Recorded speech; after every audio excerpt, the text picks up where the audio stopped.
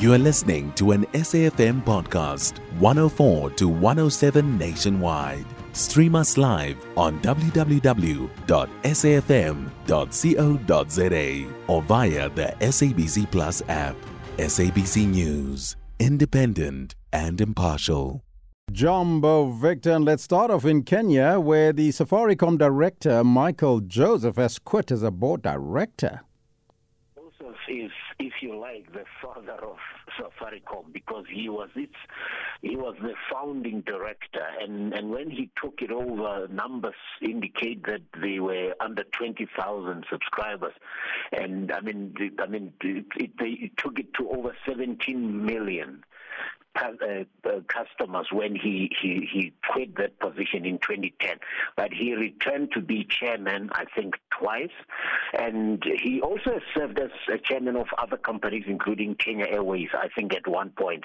But he's just one of those people associated with the revolution that was M-Pesa, Elvis, because taking the technology to create what we know today as mobile money and that many other, mobile network operators managed to replicate is just making him one of those people who will be written into the history of mobile telephony, but most of all, the mobile money business, which has become a revolution, a game changer on the African and international landscape. And fintech, you can say, is the precursor to what we call fintech now, where mobile money or technology meets financial services.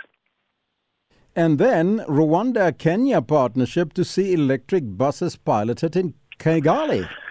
Exactly. The government of Rwanda has decided that by 2030 they would like to make sure that 20% of its public transport is electric, especially the passenger traffic. So the basic goal, which is a Kenyan company, it operated in Kenya. That's the first country where they operated.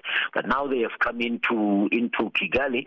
Rwanda, by the way, is a small country, but the problem is it's a small country with a high population density. So although it's only 12 million people or so, because the country is so small, I always say to people, slightly larger than the province of Gauteng in terms of land surface. So that makes it densely populated. And so if you take out the emissions of diesel, you just make a lot easier. But Rwanda, as you know, has been clean. It's a clean country. So they're not just wanting to be clean, but they want to also be green. But this is the advantage that the pay-as-you-drive system, that is the partnership with AC Mobility, makes it possible for drivers not to pay anything upfront. Because as you know, Elvis, when you move to green technology, it's the upfront payment that prohibits you moving. The same when you try to get solar energy systems installed. So this pay-as-you-drive system makes it easier. As long as you're able to get passengers, you should be able to pay off. So let's see. This looks like one of those partnerships that are African, and they are likely to help the congestion or decongest the African cities. And lastly, Africa's airlines share 2.1% of global passenger traffic. Yeah, this is scary. Globally, International Air Transport Association, or IATA, which represents over 80% of the airlines, of the air traffic, says that we are at 94% of pre-COVID levels. In other words, air travel has recovered to 94% of what it was before COVID. But 28% of that air traffic is still in North America, 30% plus is in Europe. So that's the high volume of travel. And that's why, Elvis, when you see new airlines in Africa coming, I keep saying there's the upside, because although we have a lot of air travel in Africa, it's still only 2.1%.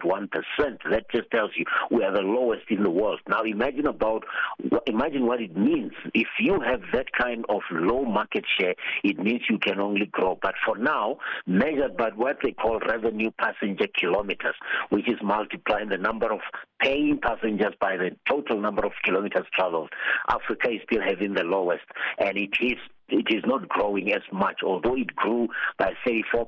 The volume of travel in the first half of the year over the past 12 months, it's still dipping, which means it could be because African economies are indebted, economies are not doing very well due to the COVID disruption. It's not yet a popular form of transport. Most of all is because air travel in Africa is still too expensive compared to other modes of transport, and it's going to take a while. But that 2.1% simply means we can grow for the next 50 years in our air travel as long as we have viable and sustainable solutions.